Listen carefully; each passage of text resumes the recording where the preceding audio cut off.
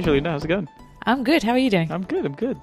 This is episode 35 of Declutter Me, and today we're going to do a bit of a follow-up to our previous episode about books, and we're going to be talking about e-books. Yes. And the Kindle. So today we're going to talk about how to organize your books that are stored in your Kindle or any other electronic apps. Help you declutter them as well, because, you know, we're downloading so many of them nowadays rather than getting the physical books, and it's accumulating in the menu, and it can get a bit overwhelming to see what books you have. Yeah, and I think it's also a bit of a lot less tangible, right? So like you're overflowing bookshelves and stuff, so it's very clear to you that you need to do something about your books, whereas with the digital ones, it's sort of, you know, the device size is the same and you don't actually realize that your menu's filled up.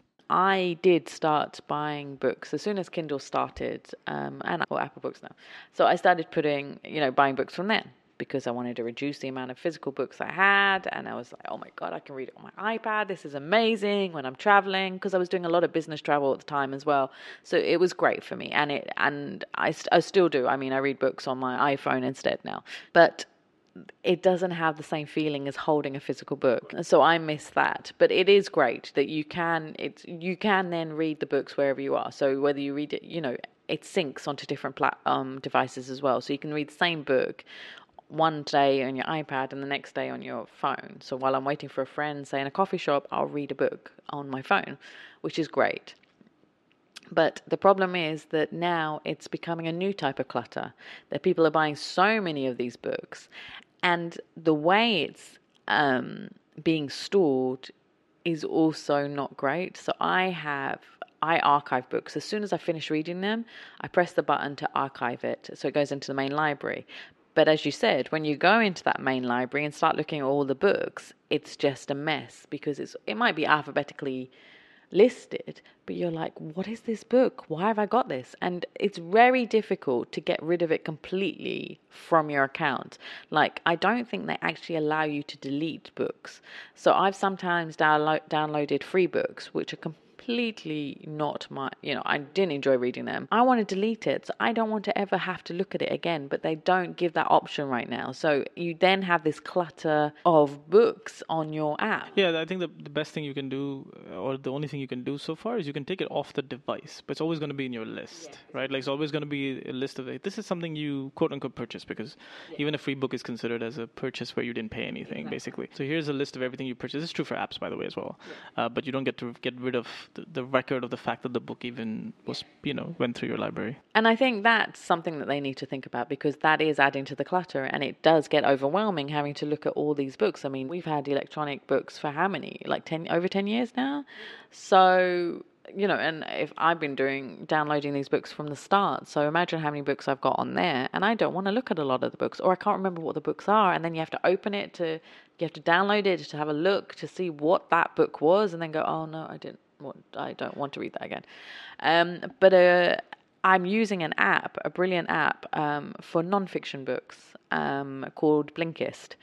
And you pay a subscription for a year, and you read books, but they give snippets of the main parts of the book. And you can listen to it, or you can read the book on your device. And it's amazing. I'll have it on audio while I'm cooking. So for the half an hour I'm cooking, I can read about 5 books. So I've read the new book by Hillary Clinton, and some self-help books, biographies, and anything that's non-fiction, anything to help me with my business or to help me, and I love reading biographies or historical books about figureheads.